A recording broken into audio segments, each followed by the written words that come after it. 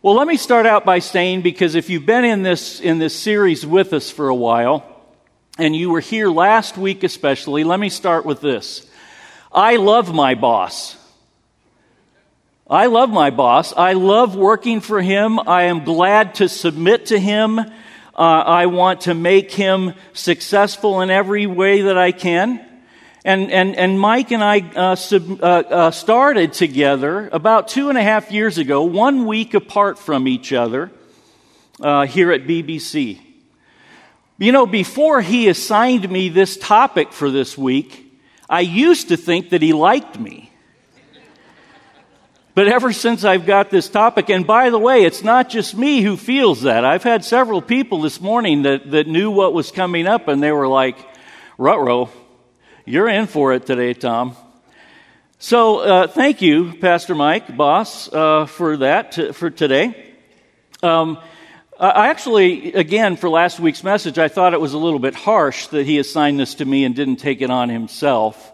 No, not really. If you were here last week, you know what I'm talking about there. But I seriously was tempted to do this, and I've heard of pastors that have. I was tempted to get up here, read the passage, go sit down by Beth, give you 30 minutes to think about it, and then come back up and close in prayer. That's how intimidated I was by this passage. Well, we are going to read it. We are going to study it together. And let me start with something here that I think relates. I've grown up around guns and hunting all of my life. So whenever I heard the word trigger, I knew exactly what they meant. The part of the gun that you pull with your trigger finger to make the gun shoot. I actually thought for 1 second this morning about bringing one for an object lesson, but then I thought of Officer Scott seeing that gun come out, and I thought, no, that wouldn't be wise today. 11 years ago, my first wife, Kathy, was diagnosed with pancreatic cancer, and within 4 months, she was gone. In the years since that time, I have since learned another use of the word trigger. Certain words can trigger our emotions. Certain pictures trigger thoughts and responses from us. Believe it or not, even certain smells can trigger us. Well, this passage has some trigger words in it, especially for the ladies. So let me just get that straight out there. So as we get ready to read it together, please just remember, don't shoot the messenger. I thought about asking Officer Ken for one of his bulletproof vests, but I didn't. But just in case there are security, I won't point them out to you, but they are down here and ready at the end of the service. Okay, enough joking around. Let's get to 1 Peter chapter 3, and let's dig in. Let me read it to you. It's 1 Peter 3, 1 through 8, and I'm going to read it from the English Standard Version. Likewise, wives, be subject to your own husbands, so that even if some do not obey the word, they may be won without a word by the conduct of their wives when they see your respectful and pure conduct. Do not let your adorning be external, the braiding of hair and the putting on of gold jewelry or clothing you wear. But let your adorning be the hidden person of the heart with the imperishable beauty of a gentle and quiet spirit, which in God's sight is very precious. This is how the holy women who hoped in God used to adorn themselves, by submitting to their own husbands, as Sarah obeyed Abraham, calling him Lord. And you are her children if you do good, and do not fear anything that is frightening. Likewise, husbands, live with your wives in an understanding way, showing honor to the woman as the weaker vessel, since they are heirs with you of the grace of life, so that your prayers may not be hindered. Finally, all of you have unity of mind, sympathy, brotherly love, a tender heart, and a humble mind. Well, now you see what I was talking about with the trigger words. What do you think the trigger words are in this passage? Anybody? Yep, the S word, submission, weaker vessel, and gentle, quiet spirit. Those are usually the words that kind of trigger different thoughts and expressions. in conversation. Well, now that we've read it, and some of you might be triggered, let me try to get you calmed back down by just taking a minute to look at the context again that we've been studying in Peter's letter. We always have to keep looking to the context to see what has been before, what is said after. We're looking for patterns, for repetition that we see, so that we don't take Peter's words out of context and make them say something that he did not intend to say. As a reminder from Pastor Mike's messages, Peter is writing to people that are believers in Jesus Christ. They're being marginalized. In fact, in some cases, they are being persecuted, and sadly, in some cases, they have been martyred for their faith. The culture around them looks at them with at least a jaundiced eye to everything that they do. Peter is encouraging them to live in such a way that they live pure lives with integrity and above reproach, to be a testimony to their society, to the culture that they are planting in. Chapter 2 and verse 12 says, "Keep your conduct among the Gentiles honorable, so that when they speak against you as evildoers," implying that in fact they will, "they may see your good deeds and glorify God on the day of visitation." Then in chapter 2:13 is the reference to being subject for the Lord's sake to every human institution. And then verse 18 tells servants to be subject to their masters with respect. Now let me remind you as we get started what Pastor Mike has said the last couple of weeks about submission. First of all, he said it means to willingly come under the rank of someone else. Key word, willingly come under the rank of someone else. In the New Testament, he said it's always a free choice to submit. Always a free choice to submit. So Peter is continuing the same theme here in chapter 3, verse 1, when he says, likewise. We could put in there, therefore, or in addition, wives, be subject to your husband. It's like Peter is moving in his letter, in his writing, from governments and authorities to bosses or masters, and then narrowing down the funnel to where the most personal touch point is, and that's to us as families. Wives, husbands, all of you, which is a reference to the church. Live in such a way in our relationships that we attract people to Jesus Christ. Now look, if you don't get anything else that I say today, if you get that sentence, you've got the essence of what Peter is talking about, not just here, but everything so far. Live in such a way in our relationships from these verses that we attract people to Jesus Christ. We all recognize the need for social order. There always has to be a leader. Someone has to have the final say.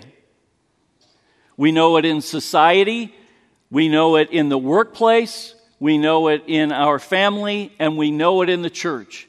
We just know it. We see it, we observe it, we know that is true. There always has to be a leader. We need leaders to lead, and conversely, we need everyone else to follow. We need them to be willing to yield and come under the one that is responsible to lead. We see right away here in verse 1 this theme to live holy lives in imitating Jesus so that others will be won. Others will be brought to faith in Jesus Christ. Others will be reconciled. Others will be saved. Wives, live in such a way that if your husband is not a believer in Jesus Christ, which is meant by the phrase, do not obey the word, they may be won without a word by the conduct of their wife, because they see your respectful and pure conduct. This winning them over without a word makes even more sense when we understand that in the culture there were arranged marriages. In addition to the arranged marriages, there were also this fact that the men were typically significantly older than the women. It would not be uncommon at all for a 30-year-old man to take as a wife a 15-year-old woman. In a culture where the women were often limited and marginalized already, and then you put a young woman, Some even say that age 14 they begin to call them ladies because they have reached puberty. So you take a 30-year-old man and a woman that has just barely come out of puberty, and you put them with an older man, and it makes perfect sense that for a woman to be the most effective in winning her husband to Christ, it would be from her respectful, pure conduct, not from what she's going to say. Remember that culturally, the wives were expected to follow the husbands in whatever spiritual pursuit they decided upon. That's what was expected of them. So when a man became a Christian, he would basically bring his whole family to the church. However, when a woman chose to follow Christ, she usually came alone. However, when a woman chose to follow Christ, she came alone, but Jesus sort of turned it on its ear and upside down when he invited women to commit to him and come to him whether or not their husbands approved. And Paul even took it a step further when he said in Galatians 3:28, there is no difference between Jew or Greek, slave or free, male and female, for we are all one in Christ Jesus. You know, I've sometimes heard it said that these men and leaders of the Bible were male chauvinists and put women down and subjugated them. Culturally, in that day, that certainly was going on. But I don't see that at all from the example of Scripture. In fact, just the opposite. The New Testament never follows the pagan idea that women are weaker in mind or morally inferior to men. In fact, in verse 7, it says that women are fellow heirs with men. Now look, there's some amazing godly wives right here at Bethany Bible Church that are married to men who are not followers of Jesus. In some cases, they've lived their whole married life following the example of this passage, trying to win their husbands to Christ through their behavior, not their words. This morning, we want to applaud you. We want to tell you that we support you. We encourage you. You are living examples of this, and you pave the way for others that are going to follow in such a way that your husbands are shown Christ whether they come to faith in Him or not. So wives of unsaved husbands, the best way to show them Christ is with your conduct, not your word. Then Peter goes on in verses 3 through 6 to help them, again, know how it is that they can be the most effective in showing their men faith in Christ. And it is not through the external emphasis, but through the inner beauty of their heart. And that is best demonstrated with a gentle and quiet spirit, which is very precious to God. Now let's say what Peter is not saying. Peter is not saying they should not wear jewelry. He's not saying they should not get their hair done. He's not saying they should never cut their hair. He's not saying they should not want to look nice. He's not saying they should never have a mani or a pedi. He's saying and you know what the truth is about the people, the audience that Peter was writing to? Most of them were either poor or slaves. So if they were poor or slaves, they didn't even own any jewelry, and they probably only had 1 or 2 pieces of clothing to their name.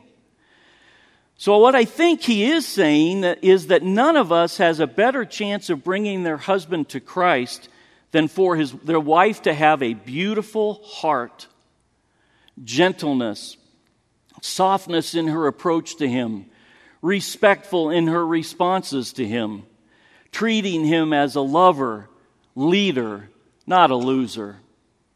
This gentle, quiet spirit is a beauty that never fades and only becomes more attractive as time goes on. Well, let me summarize for all of you that are note takers like me. Wives, the best way to see your husbands give their lives to Christ is 1, not through your words. 2, it is through your conduct. 3, it is not through an emphasis on the outward beauty.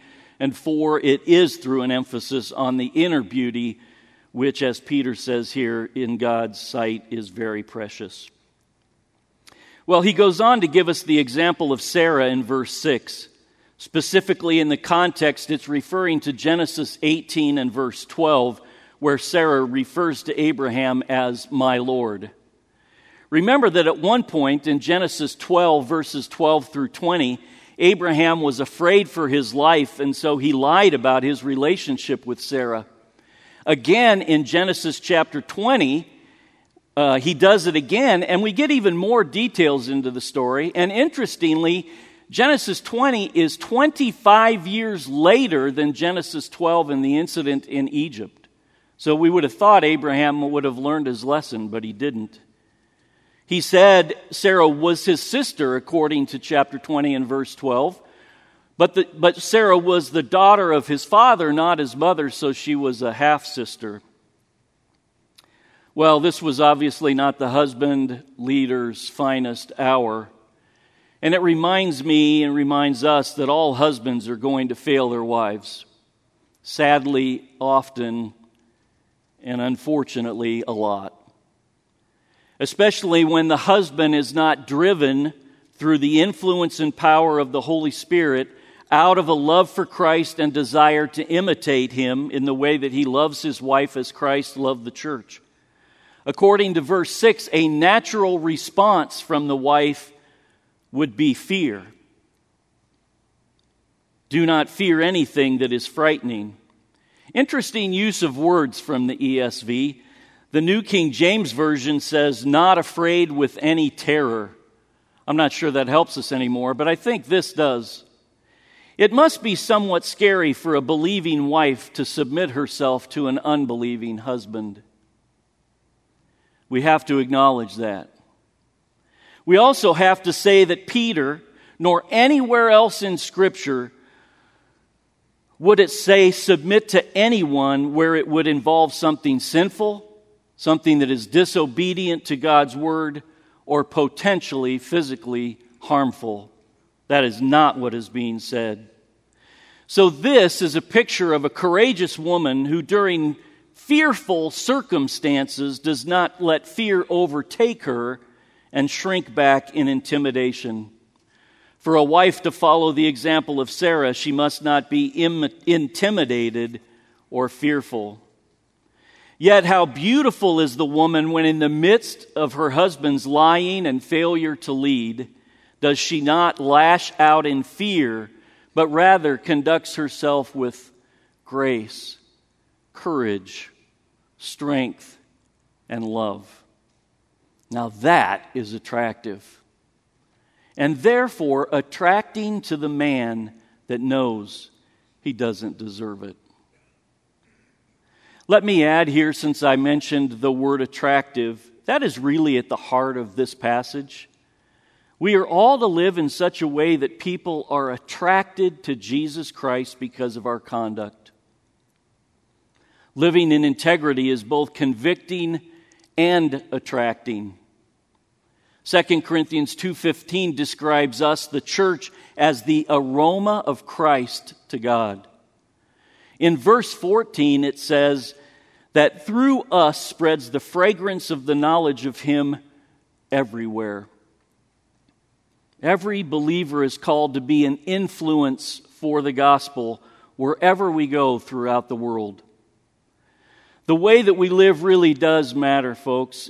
Our conduct matters, our integrity matters, living as a gentle, quiet spirit matters, living under the leadership of human institutions, of bosses, of husbands and wives, is what we're expected to do. It's what is expected of us in order that others may come to know Christ. That's the hope. That's the reason to live in such a way. Regarding this theme of Peter's letter, John MacArthur says this. He says, believers are constantly exposed to a world system energized by Satan and his demons. Their effort is to discredit the church and to destroy its credibility and integrity.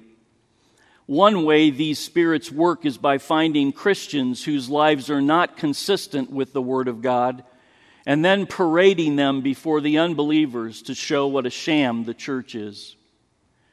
Christians, however, must stand against the enemy and silence the critics by the power of holy lives. All of you men in our Wednesday night study of the Four Voices book, I hope you caught all of that, because that is super relevant to what we're studying on Wednesday nights and to what we're studying. I was recently in a Zoom prayer gathering. Like most of you, I didn't even know what Zoom was before COVID, but I was in a Zoom prayer gathering just a couple of weeks ago of pastors across the valley in preparation for a citywide event that's going to come in November. You're going to be hearing more about it. We're excited about it.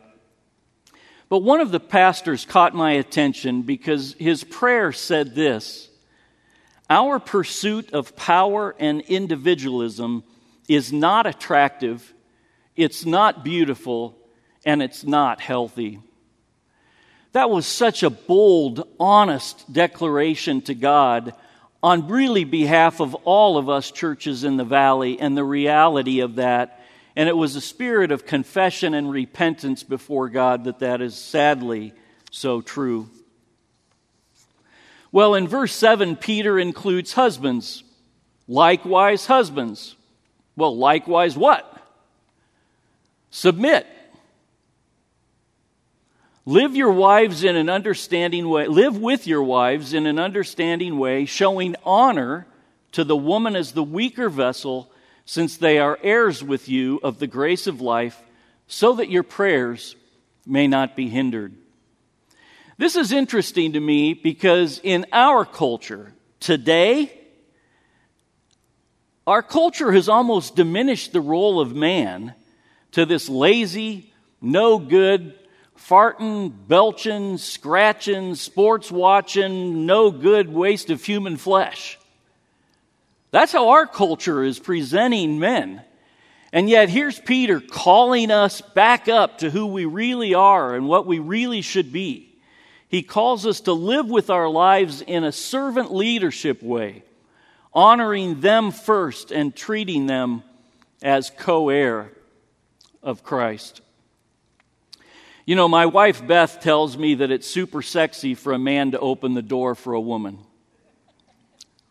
I thought I might even hear an amen for that from some of the ladies, but anyway, so, she's perfectly capable of doing the door thing herself. But guess what? I love to open the door for her. She can also get up on a stepladder, but I actually think she kind of prefers me to get up on the stepladder. Beth is the smartest, techiest of both of us, and my first wife, Kathy, was a better saver and bill payer than me. So my point is that this is not about ability or smarts. Physically, usually men are stronger than women. Usually. However, when it comes to pain tolerance, well, that's a whole different story. Most of us men are wimps compared to our wives. God knew what He was doing when He planned for the woman to give birth to the children. There might be one child if it came from the man, if we could make it through the first trimester. We get a headache, man, we need a week off of work. Beth just about slices her finger off cutting a tomato, wraps it up in duct tape, and on she goes. So this weaker vessel reference is not inferior to. Wives are fellow heirs. Our wives need our protection, provision, and strength as husbands. Remember again the culture that Peter was in. These women were very vulnerable if isolated and on their own. Ephesians 5:25-29 tells us husbands to love our wives as Christ loved the church and gave Himself up for her. Love our wives as our own bodies. Cherish her because we are members of His body. I love this word cherish. It primarily means to heat or soften by heat. The idea then to keep warm as birds covering their young with their feathers. It means to be familiar with, to minister to foster with tender care. This is the picture that I get from the word cherish. Many of you are familiar with Jeff and Betty Brewitt. They're relatively new to Bethany Bible Church. Super great people. Yes, I asked their permission to talk about them for those of you that are freaking out. They are known as the date night couple. Some of you were here for that date night thing that we did in the middle of COVID. Well, Jeff and Betty are the date night couple. Jeff is 6 foot 6 inches tall, a big guy, and Betty is 4'6". Well, actually, she corrected me. She's 4'8". So the idea of cherishing, the picture that I want to make for you, is that Jeff would take his 6 foot 6 inch frame and he would come down to, because she's literally looking at his belly button. Can you imagine? It's like a kid that walks around and the kid sees his knees. Well, all Betty sees is Jeff's belly button. So cherishing would be literally this idea that Jeff stoops down. He gets down to the 4'8" level so that he can really care for his wife. He can really know his wife. He can really hear his wife. And he can really know her the best. That's the idea of the husband cherishing his wife, or living with her in an understanding way, giving her warm and tender affection, comfort, and security. I hate to admit it, but we, the men in the church, have often failed when it comes to loving and living like this. We have sometimes not been very attractive for women to find a safe place to serve and be served. In fact, Ephesians 5:21 tells us to submit to one another out of reverence for Christ. So submission is the responsibility of the Christian husband as well. And in Hebrews 13:17, it says, for all of us, we are told to obey our leaders and submit to them, for they are keeping watch over your souls as those who will have to give an account. Let them do this with joy and not with groaning, for that would be of no advantage to you. Sadly, I fear that within the church we often end up at odds over who is leading the church, and we don't obey the leaders and submit to them. Listen again to these strong words from Hebrews 13. For they, the leaders of the church, are keeping watch over your souls, and they will give account for this. Man, that is serious and sobering reminder for us. Are we praying for them? Are we submitting to them? Are we making life with us easy or hard for them? And then, are we as leaders in Bethany Bible Church, are we in deep enough relationship with the individuals that make up the BBC family that we can keep watch over their souls? Are we humbled and sobered by the reality that we're going to give an account for how we lead, how we husband, how we shepherd Bethany Bible Church? Again, for you note takers, here's your summary. Husbands, the best way to see your wife and family give their lives to Christ is to submit your family by putting them first. Servant leadership. Not yielding your responsibility, not giving it away, owning it, taking it. And to honor your wife as the weaker vessel. Because for us to not do this hinders our prayers for their salvation. Let me try to give you the picture of what that is supposed to look like. If you're the husband here this morning and you're saved, but your wife is not and your children are not, imagine that you're praying for them regularly, faithfully, pleading, pounding on heaven's doors for the most important decision of everything in life for their salvation. And yet as you go about your conduct, as you go about your job, as you relate to your wife and you relate to your children, you're doing it and your conduct and your integrity doesn't match. Would that hinder your prayers? Absolutely. Absolutely. So if you look at the whole picture and not just the words out of context, we are all to submit to one another. We are all to conduct ourselves as verse 8 says, finally, all of you have unity of mind, sympathy, brotherly love, a tender heart, and a humble mind. All of us, the church, the best way to see civil authorities, bosses, family members, and friends give their life to Christ is to have unity of heart, to be compassionate for one another, which means basically responsive to each other's needs, love each other like family, and have a tender heart.